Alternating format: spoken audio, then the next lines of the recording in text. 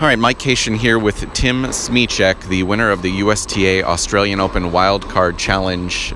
You've obviously got a couple matches left potentially in front of you, but you've accomplished a goal. I don't even know if it was a goal over the last couple of weeks, but this has to be that little relief that you know now that you're into the Australian Open main draw. Yeah, it was a goal. Dustin and I don't like to set normally goals like that with the results-based goals, but it was something that I felt was doable, and I played some really good tennis over the last few weeks, so I'm really happy with it. Today, kind of just a lot of things came together, and I played really well, and so it was a good time for it. Yeah, it was quite a match today with Tennys Sandgren. Scoreline, it looks routine, just a single break here, 4-4, but it felt, from my vantage point, it was anything but. You guys both came out from the start at a very high level, and it looked like you wanted to be very aggressive from the first ball as well, something that you incorporated in the final in Charlottesville.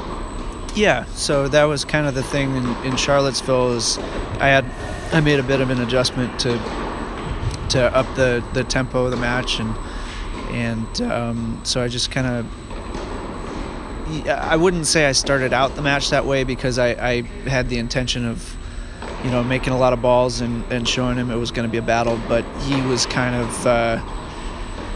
hitting a big ball early on. So, I tried to match it and kind of just stayed at that same tempo the whole time. You also served incredibly well today. He was serving at a very high percentage as well. Do you feel pretty comfortable in those moments, though, when you're playing against another guy around top 100, that you're going to be able to be the mentally stronger player? That's something I've always credited you with, but it seems like you were able to handle those bigger moments just a little bit better today.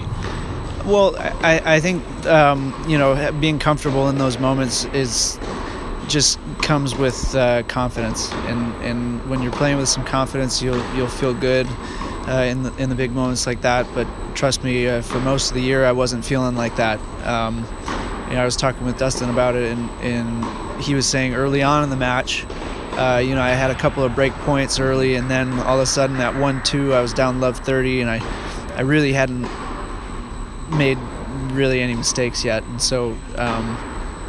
He mentioned that, and he was thinking that, what the heck, what do I have to do to win? But for on my part on the court, I kind of wasn't really that worried. It's just kind of a testament to having a lot of matches under my belt and feeling like I'm playing good tennis.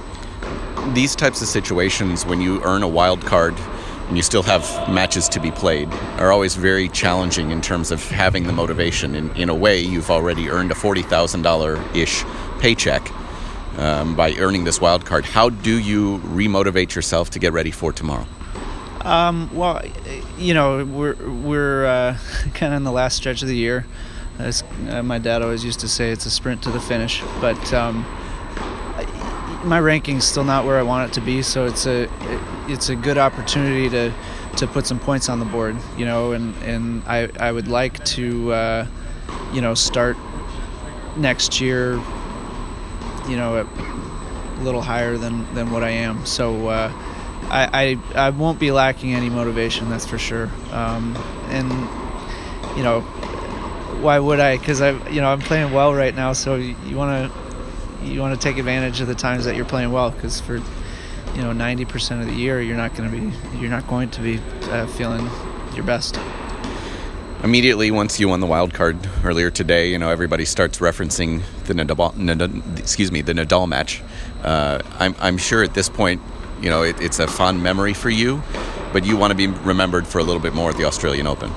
Sure, yeah. I always say it's kind of a bummer to, the few people who do know my name is for, a match that I lost.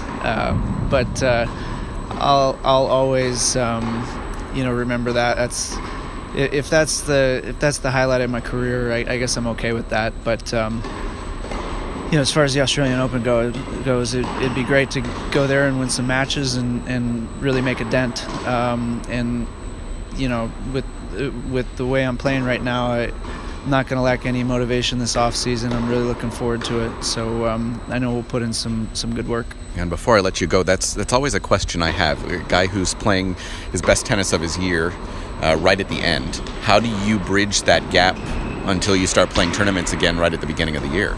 Well, I think it's just you have to be mindful of it, because it'd be easy to fall into the trap of going out for your first match of next year and expect to pick up where you left off. So it's good for me, because I'll feel very motivated to work hard this off season, but I'll also be mindful that my forehands and backhands probably aren't going to feel as good in January, but I'm setting myself up for a good 2018.